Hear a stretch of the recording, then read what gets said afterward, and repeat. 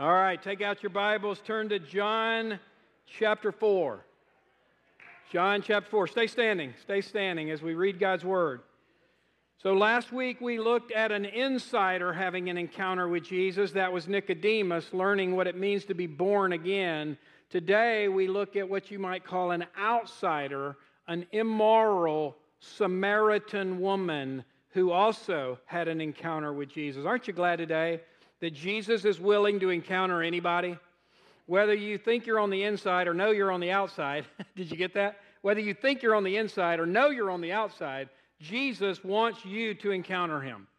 And our heart throughout this whole series is that wherever you're at spiritually, you may be far from God, you may be distant from God, you may have a ton of questions and you're not yet a believer, or you may have followed Jesus for years. Our prayer is that through this series, we'll have fresh revelations of Jesus, thus fresh encounters with Him. And today we're seeing a woman in Samaria at the well, John chapter 4, beginning at verse 3. He left Judea and departed again for Galilee, and he had to pass through Samaria. Now, he didn't actually have to, physically, but we're going to learn why he had to spiritually.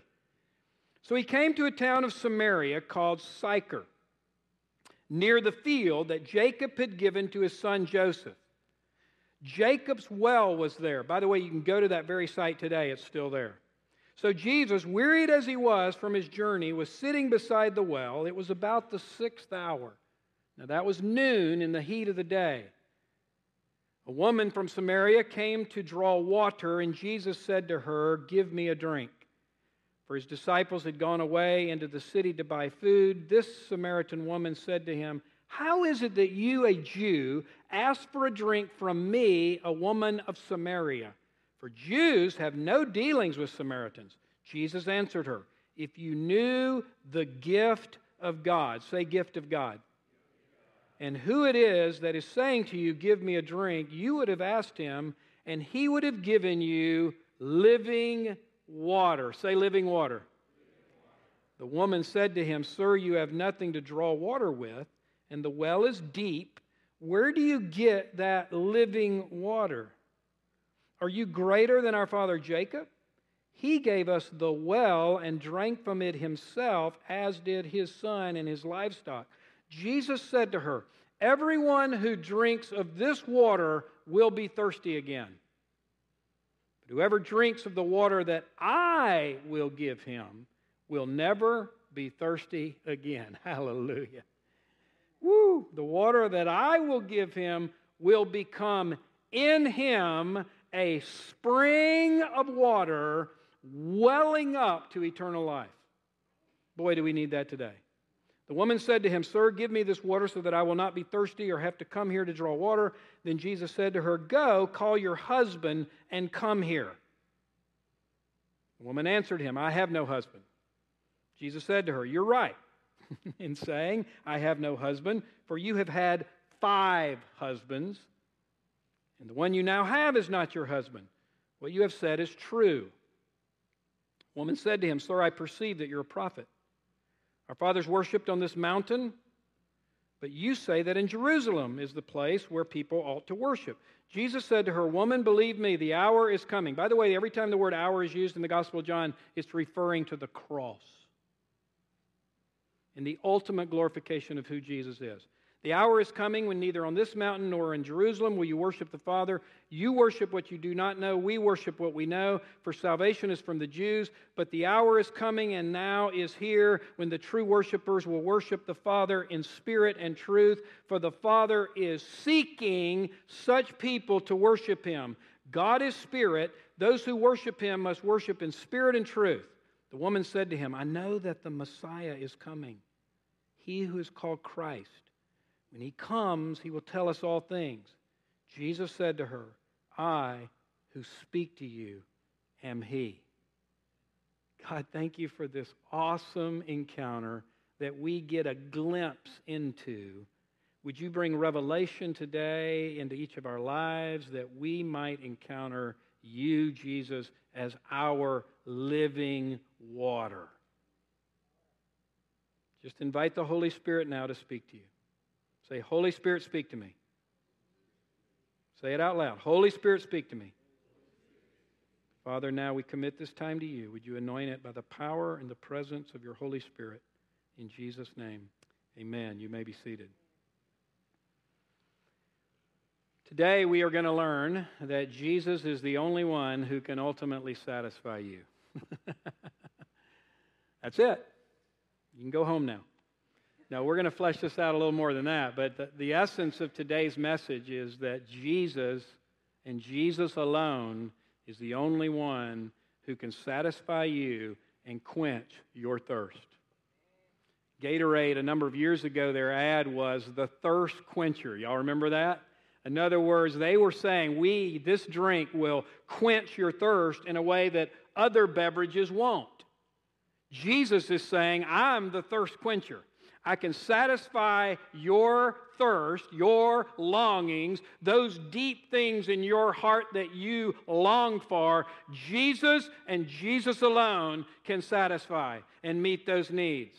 We go to all other things, don't we? We try all kinds of other things to satisfy us, and they all leave us wanting or needing more.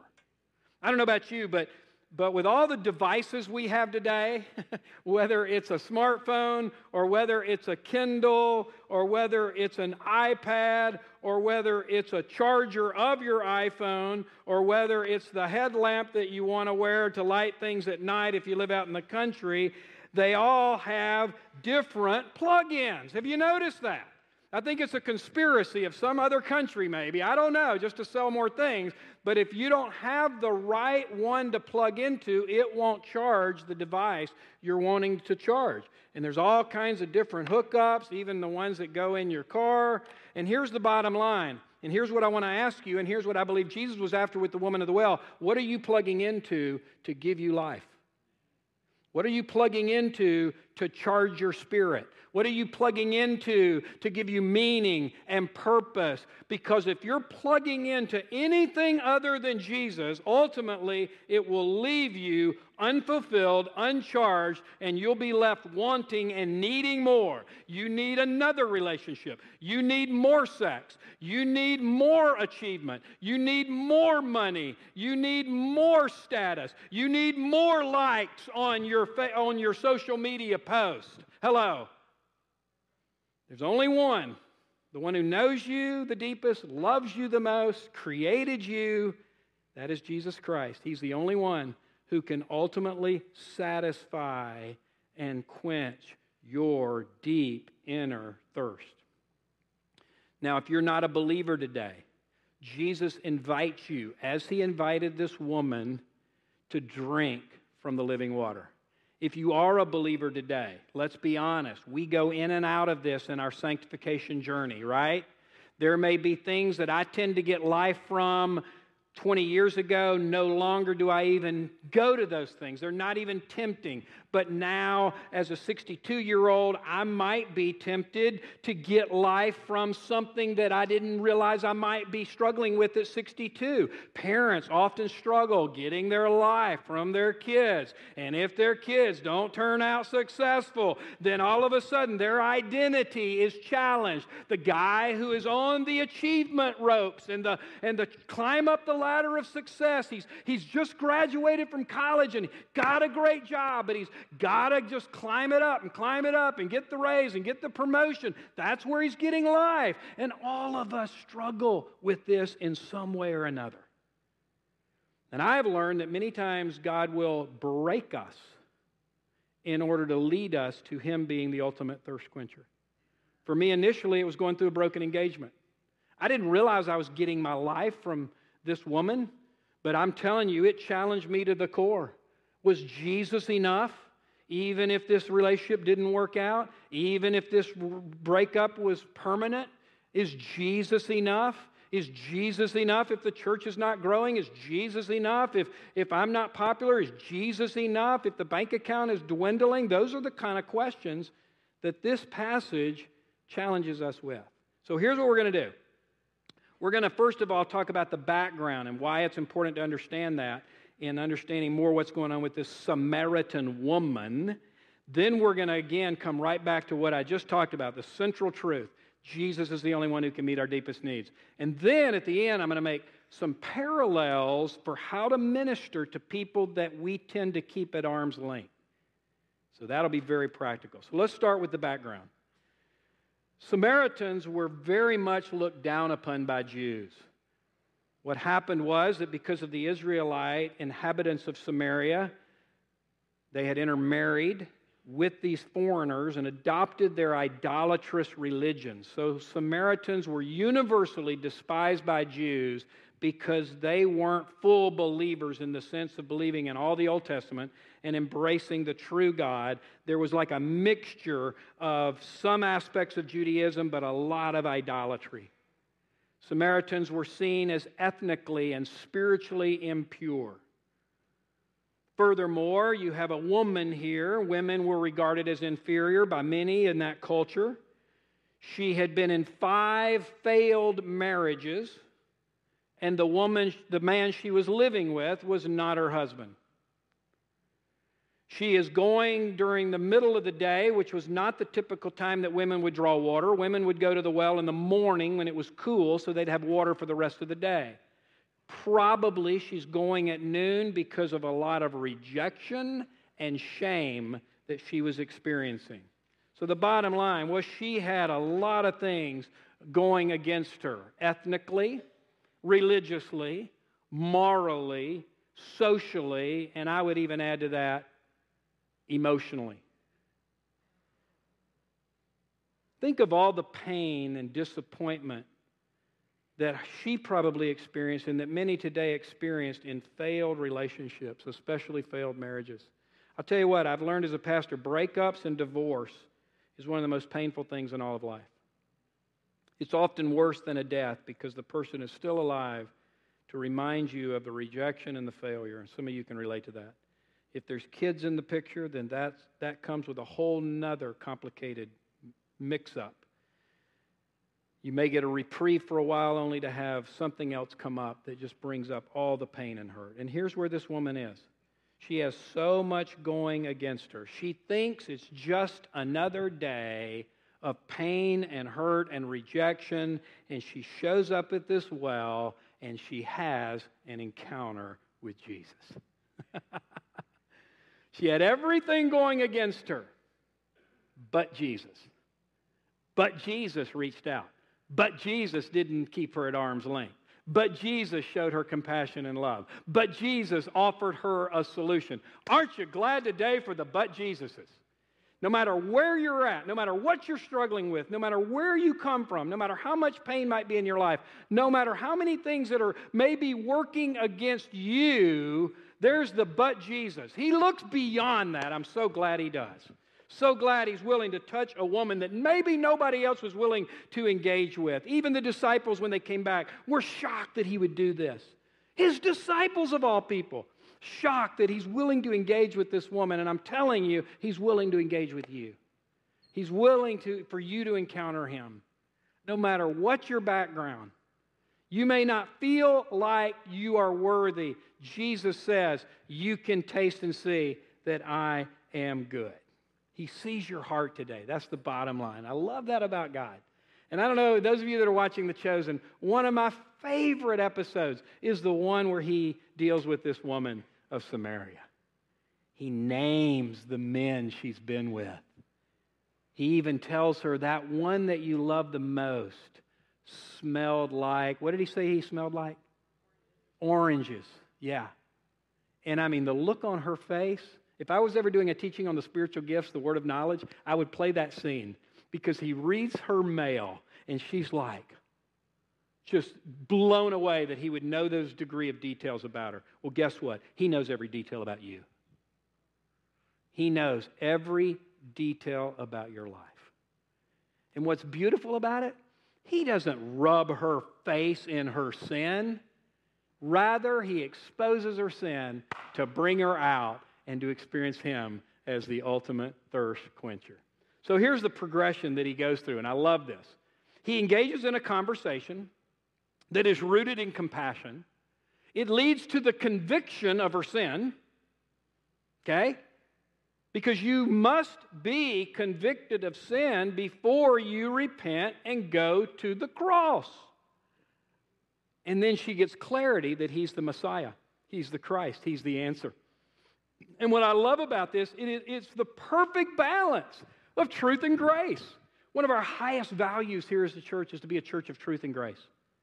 Not just grace and no truth, and not just truth, no grace. We want to be about truth and grace. Jesus does that perfectly here. He starts with grace, accepting her where she's at, engaging in a compassionate conversation, relating to her on her level, and then he moves it to truth.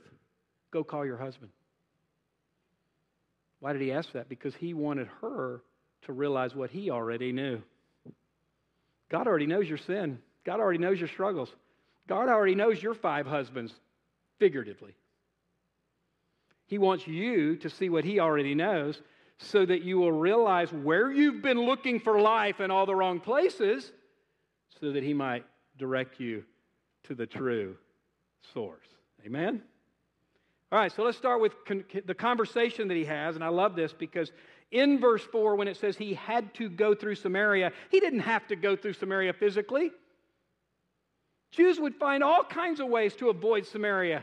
So when it says he had to go through, what's the old King James on this, Shannon? He must needs go through. Because he had to spiritually. He didn't have to physically, but he had to spiritually, because to reach the Samaritans, you got to go to Samaria. And there are going to be places, Christian, follower of Jesus today, there's going to be places that God's going to call us to go that are not comfortable.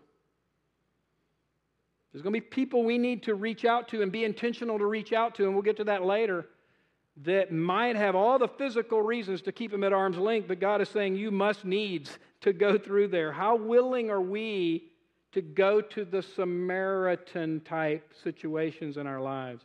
In addition, I love the fact that he spoke her language. He reaches her at the level she's at. She's going to a physical well to get physical water because water is the only thing that every living creature needs for survival. That's why the Bible uses water as an illustration in so many examples. And I love the fact that Jesus is always willing to relate to people right where they're at. For her, he uses living water. For the farmer, he used the parable of the sower. For the shepherd, he said, I'm the good shepherd. For Peter, he said, I'm going to make you a fisher of men. Isn't that awesome? Jesus relates to every person right where they're at, and he can do the same for you. That's why I love the 21-day challenge. I love to give this to non-believers. Are you willing to take the 21-day challenge? You read a chapter of the Gospel of John every day for 21 days. Today, John 1, tomorrow, John 2, next day, John 3. Every day you pray this prayer. God, if you're real, if Jesus is your son, reveal yourself to me in a way I will recognize. Oh, I dare you to do that. If you're an unbeliever, you're watching today, and you're willing to put God to the test, so to speak, if you do this with a sincere heart, that's the key. Okay, it's not one of these, well, God, appear to me physically or I'll never believe. But if you truly in your heart say, God, if you're real, if Jesus is the answer, I really want to know, and I'm willing to follow if you are. Read a chapter of John, pray that prayer, and see what happens. God is willing to meet us where we're at. Secondly, this is all driven by compassion. Jesus saw her heart. He had compassion for her. He knew the pain she must have been in over these failed relationships. How she must have thought, oh, this guy is going to finally meet my need for love. Oh, this man is going to finally love me in the way my heart longs for. Oh, this man is now going to really understand how I'm wired. Failure, failure, failure, failure. You see, somebody once said, God will have things fail that we look to for life because they were never intended to give us life. And so it's actually the severe mercy of God that these relationships had failed because she was seeking to find love in all the wrong places. Then comes the question, go call your husband. And again, it's so that she will see what he already knew. Because, beloved, the Bible talks about the law bringing conviction of sin that we might turn to Jesus for forgiveness. If you don't realize you're a sinner, if you don't realize you've been an idolater, if you don't recognize that you've put things before God, then you won't repent of those things. So just know this, and I've said it so many times here, you got to get it. God convicts us of sin, not to shame and condemn us in our sin, but to lead us out of the sin to the cross through the awareness of sin. He convicts of sin, not to rub your face in it and say you're a loser, you're an idiot, you're such a terrible person. No, He convicts of sin that we might see our true heart, and then we go to the cross for the answer and for forgiveness and for new life in Him. And that's exactly what happens here, because the conviction leads to clarity that He is the answer. He is the Messiah. He is the only one who can ultimately meet your needs at the core level. And so I love the fact, again, that this is just so full of grace and truth. Two books that I have recently read, and I've mentioned one of them before, that I highly commend: Messy Grace and Messy Truth. I told some of y'all, I think a few weeks ago, Caleb Kaltenbach, the author, at the age of 2, his parents divorced, his dad went to the gay lifestyle, and his mother was a lesbian and began to live with her lesbian lover. He was raised from the age of 2 until the end of high school by his mother and her lesbian lover. He was taken to gay pride parades. He was they attempted to indoctrinate him into that whole lifestyle and belief. 17 years of age, he gets radically converted to Jesus Christ, gets a call to ministry, goes to seminary, and is pastor of a church, and believes the Bible from Genesis to Revelation. During the time in which he got saved, until the time both of his parents died, his mother, I think, just died in February, he was extremely intentional to do exactly what's on the screen, to stay in conversation with both of his parents, to have a compassionate heart, to not hold them at arm's length because of their morality or beliefs, but to show the love of Christ, to be just what Jesus was to the Samaritan woman, and through that, both of them came to faith in Christ before they died. But had he just rejected them, and had he allowed his convictions to keep him out of conversation, he wouldn't have been able to be a light for Christ. Very challenging. Very challenging story, very challenging principles that he shares in this book. Now, it's very interesting what this Samaritan woman does in verse 19, and this so often happens with people. When the finger of God begins to touch the idols of our life and expose our heart, she gets religious all of a sudden. Did you notice that in verse 19? She tries to divert the conversation. She says, well, where should we worship? Should we worship in Jerusalem or where? So she gets, all of a sudden, she gets real spiritual and religious to avoid seeing her heart. Maybe you've done that. This week we made the last videos for all the videos we're doing for my new book, Grow Up. 2 of the chapters in my new book on apologetics, Rich Saplita co-authored with me. And so he's involved in these videos, and one of the things that he reminded me in these videos was that when he was an atheist, and a pretty hardcore atheist, and we began to meet to discuss the Christianity and the Bible and Jesus, he had some major questions. He had questions specifically about evolution, creation, and about how could a good God send people to hell. See, what he was doing there was he admits he was trying to divert. He was trying to use those as a smokescreen. And I said to him, Rich, those are important questions. And there are answers, and we'll get to that eventually. But let's stay focused on Jesus. And he said that was huge because it made him face the central bullseye of life and Christianity, and that is the person of Jesus and whether or not he rose from the dead. And so he focused on Jesus. And he discovered the evidence was strongly in favor of Christ literally rising from the dead, and he gave his heart and life to Christ. And then he began to address some of the other questions, and he said it was interesting because his whole perspective on those other issues got greater clarity when he first focused on Jesus. And that's exactly what Jesus does. He doesn't let this woman divert by just talking about religious or spiritual things and to try to put that as a cover. Instead, he brought it right back to himself and the issue that he is the Messiah, the clarity of the issue. And it reminds me of Blaise Pascal, the famous mathematician. He said there's a God-shaped vacuum. This is awesome. in the heart of every man or person. It cannot be satisfied by any created thing, but only by God, the Creator, made known through Jesus Christ. There's a God-shaped vacuum in your heart. There's a longing for unconditional love in your heart. There's a longing for unconditional acceptance in your heart. And that can only be filled, only be met by your Creator, Jesus Christ. And you're yielding to Him being in control. Jesus is the ultimate thirst quencher. Amen? And so this is where we go from Jesus just being our way and our truth to actually being our life. See, many people know Jesus as the way and the truth. Do you know Him as your life? And again, we go in and out of this. There's seasons when you're content, you're experiencing Christ as your all in all, and then something will come up that will challenge this. And so we recognize that this is a journey.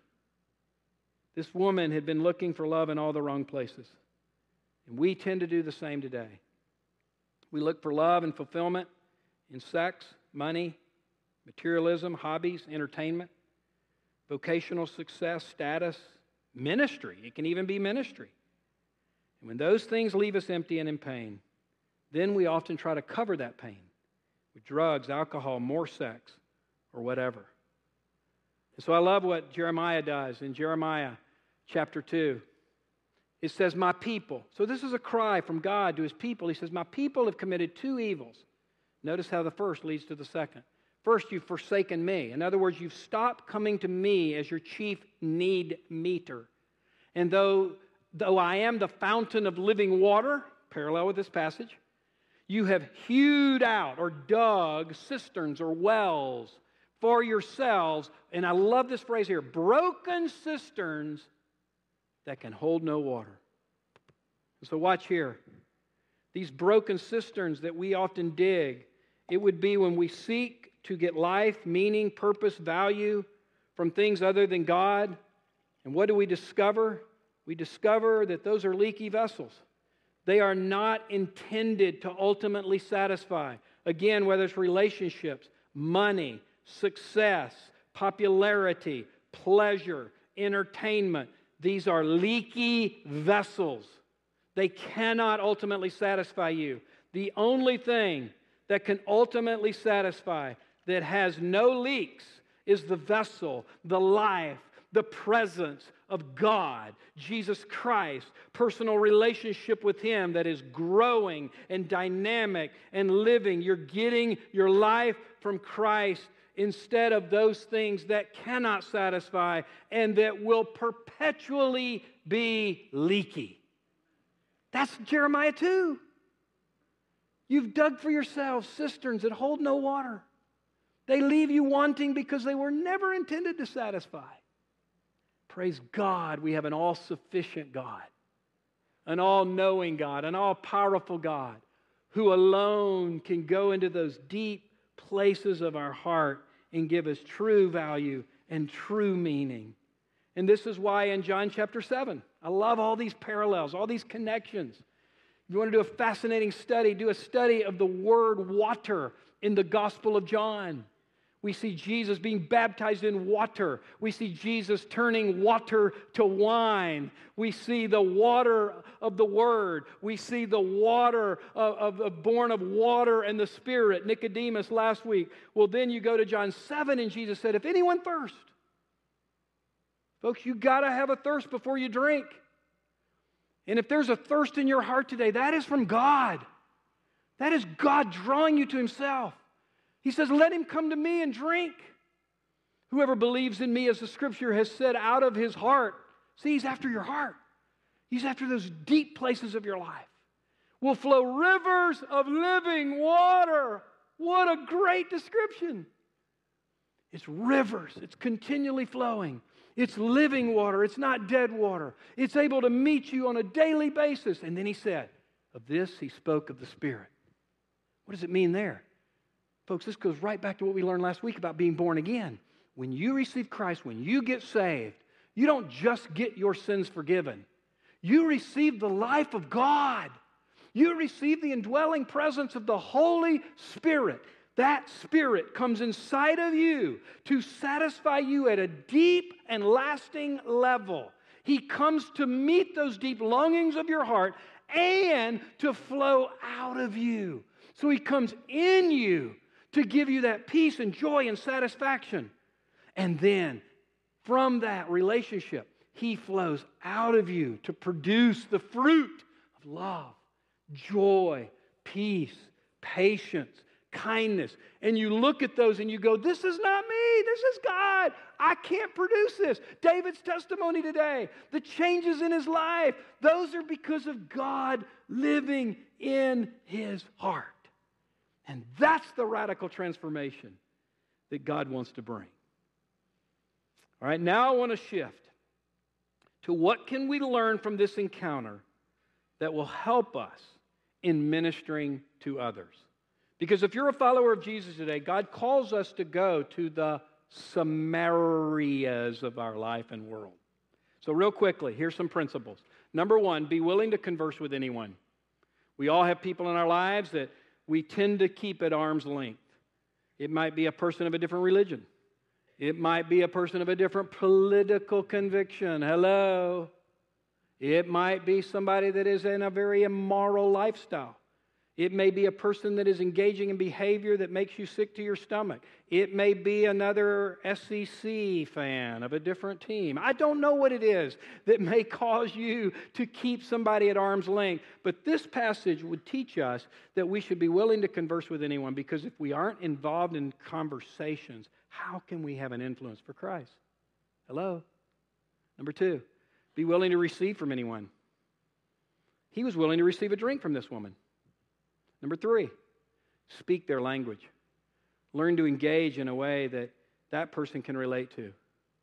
I have a friend down the street who is not a believer. He doesn't even believe Jesus existed. And we're involved in regular dialogue. Well, one thing that I've discovered about him, the dude can fix anything. And the dude's garage is filled with about every tool you can imagine. So when I need a tool, I call him. I said, hey, can I borrow this? And I believe in doing that. It keeps us regularly engaged. It also helps him feel needed, and I think that that is good to do with people that aren't believers. Look deeper than their sin. This is huge. Look at their heart. Listen. Why would we expect people who are not followers of Jesus to behave morally? I mean, let's be honest. Don't those of us that are followers of Jesus struggle enough with holiness and morality? Hello? I do. How about you? So why would we expect a non-believer to act like a believer? And the more we understand that I can't expect a person who's not following Jesus to live with the same moral standards that I believe the Bible teaches. And when you start seeing that, you start having a lot more compassion and more of a willingness to look beyond the sin and see their heart. What they need is Jesus. And so if you focus on the morality, if you focus on all these issues, sometimes that can keep you from really getting to their heart. And like with Rich even, going to his heart and what does he believe and see about Jesus. And that leads to number 5, make Jesus the issue. And then number 6, and I love this, maintain relationship and communication. I want to give you what Paul Harvey used to call the rest of the story. Go to verse 39. I didn't read this. We're going to look at it now, verse 39. Many Samaritans from that town believed in Jesus because of the woman's testimony. He told me all that I ever did. Now listen, you don't say that if you've not received forgiveness. Anybody who's still living in shame and condemnation would never say, he told me all that I ever did. No, she could say it because now she's received the grace and mercy and forgiveness for all that she ever did. So when the Samaritans came to him, they asked him to stay with them, and he stayed there 2 days. That's huge. And many more believed because of his word. They said to the woman, it's no longer because of what you said that we believe. We've heard for ourselves, and we know that this is indeed the Savior of the world. Jesus was willing to continue in relationship with Samaritans. Now let me just say this before we take a few questions. In the last 2 chapters of the book of Revelation, the word or the phrase, water of the river of life, is used. In the last chapter, and this is what I'll conclude the service today with. I'm going to use it as the benediction. It's an invitation to come to the water of life. You know what the water of the river of life is in heaven? It's that continuous flow of God that will ultimately satisfy you forever. Praise God. We go in and out of what I've talked about today. We go in and out of getting our life from Jesus. It'll be challenged for the rest of our days to get our ultimate life from Jesus. But praise God if you're a believer in Christ. Your eternal destiny is in heaven where there's no sin, there's no Satan, there's no temptation, and for all eternity you will drink from the water of life and have continuous satisfaction and fulfillment forevermore. Hallelujah. That is our eternal destiny, and that is good news. All right, let's take some questions. You can raise your hand or text those in. Try to keep it on topic to what we've looked at today. But what questions do you have?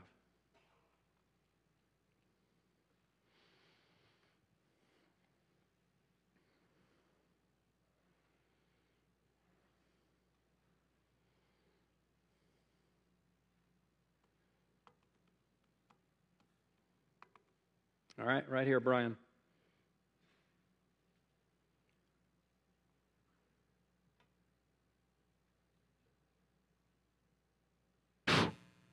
All right, there we go.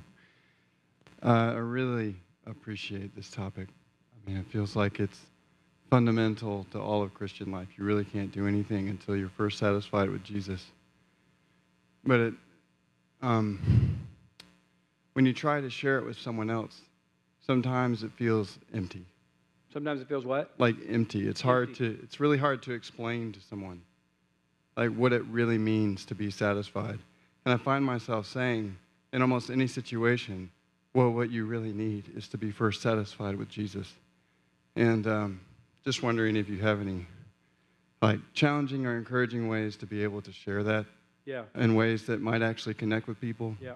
Because it almost seems like either patronizing or something. But in my own heart, I'm saying, no, this is really what I have found to be the answer. Yeah. A couple of thoughts. Number one, and you know this, we all know this, but we need to remind ourselves that only God can change a heart, that it takes the work of the Holy Spirit.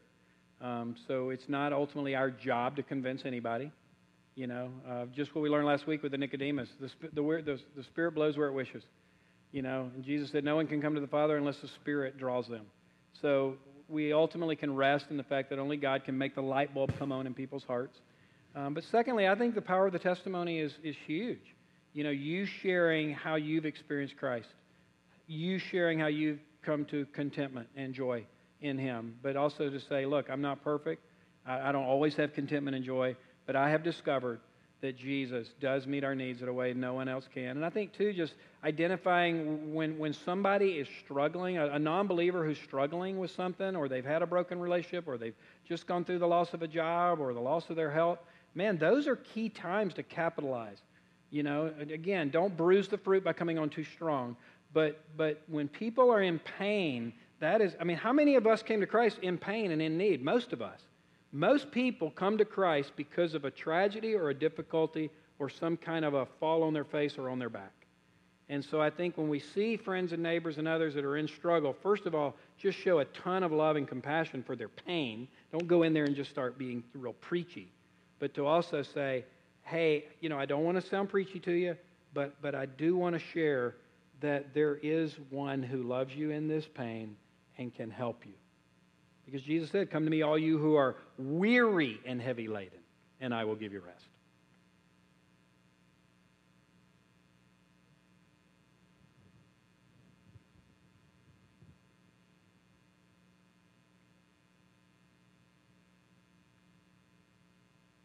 If you're a Christian struggling with getting your identity from something else, good question. What are some practical ways to shift back and get that satisfaction from Him alone?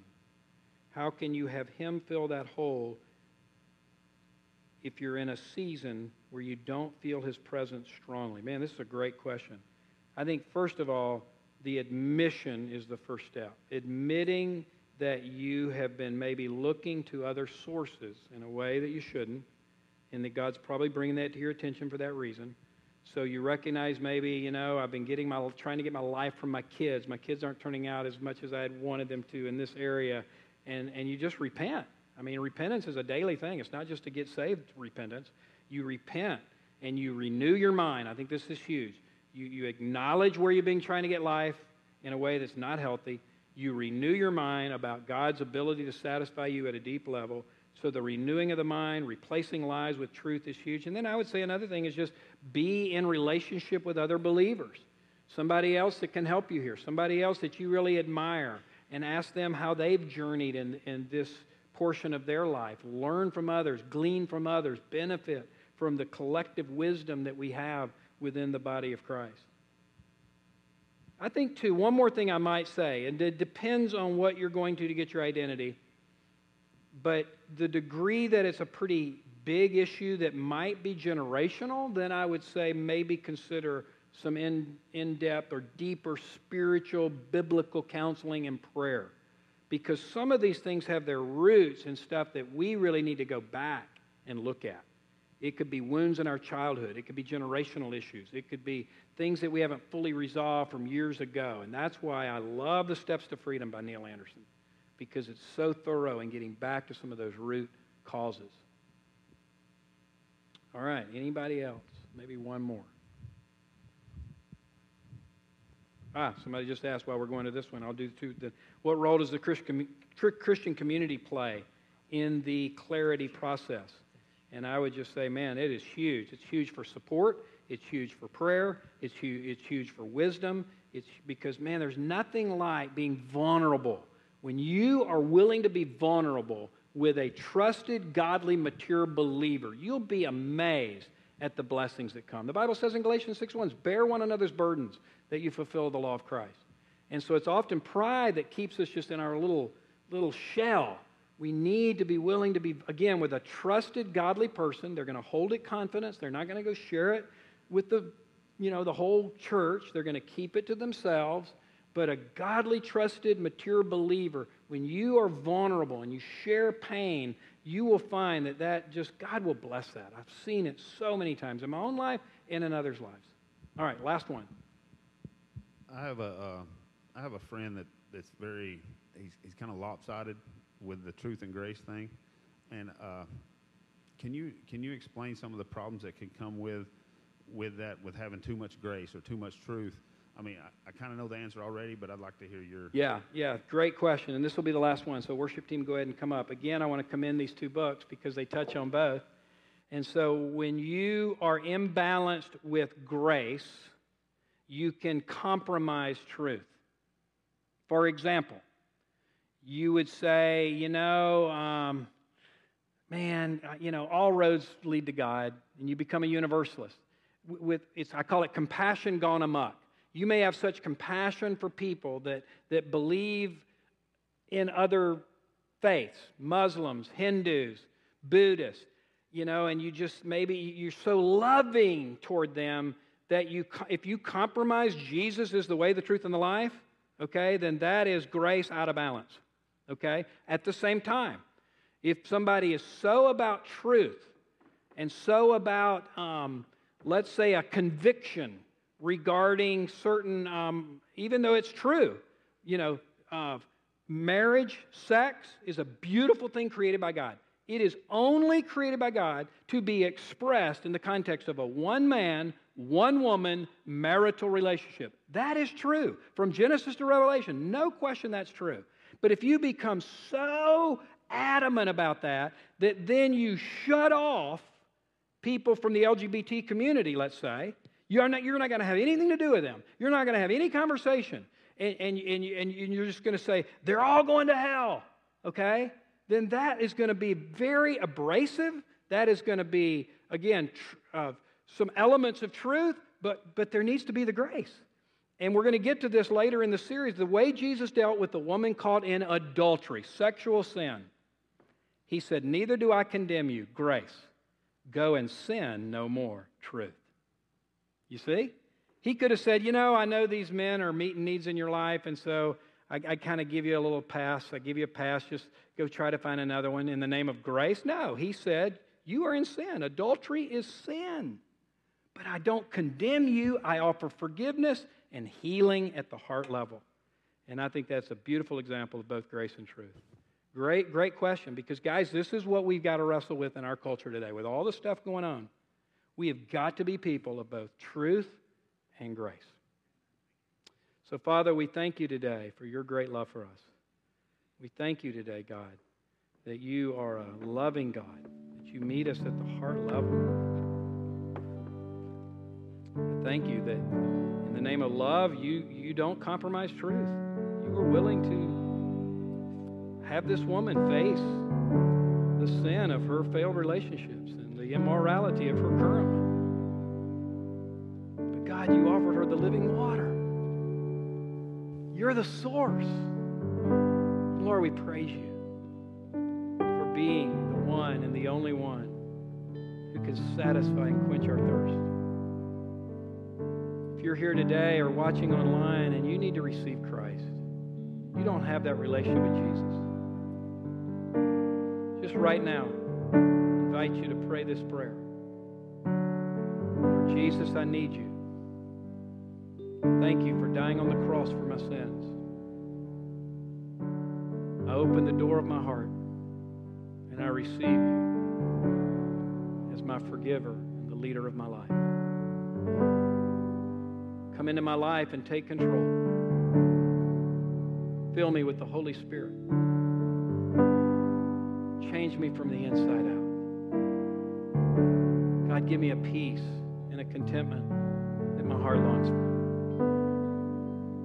Listen, if you prayed that prayer or you need help in praying it, I encourage you to just go to somebody that you know. Come up to me as we close the service, or somebody you know, or email me or contact me, because we want to help you have that relationship. Many of you today, maybe you are a believer, but the Holy Spirit is highlighting that there have been some ways in which you've been trying to get life and love and satisfaction and fulfillment in leaky vessels. I encourage you right now just to turn from that, repent of that, admit that, confess that, and just hand it to the Lord. Just hand it over to Him.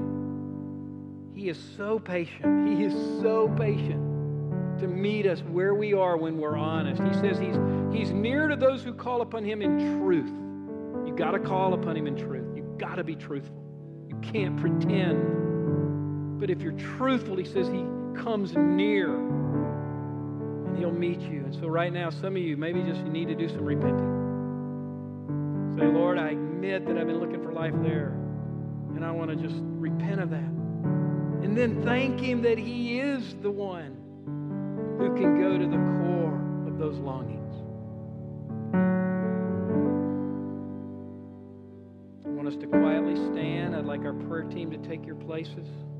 I just want to encourage you quickly, get out of your seat and go to somebody for prayer if you need it right now, or grab a friend that you're sitting next to. Maybe come to the front here, kneel at the altar, and just begin to just surrender afresh to the Lord. Or just to confess, God, I want you to be my life. I want you to be the one that I look to. God, I'm not doing it as I should, but I ask you to give me the grace to begin to look to you as my source. So if you need prayer, just begin to make your way now. All over the room. Prayer team, get your spots. The altar's open. You can pray with somebody on the prayer team. You can grab a friend you know if you prefer that. Oh, Holy Spirit, we just ask you now. Let us seal the deal in our spirits today. Let us not leave with unfinished business. Oh, Lord, I thank you today again that your conviction is always to lead to refreshment. Conviction that leads to repentance, that leads to refreshment. God, thank you for being such an awesome God.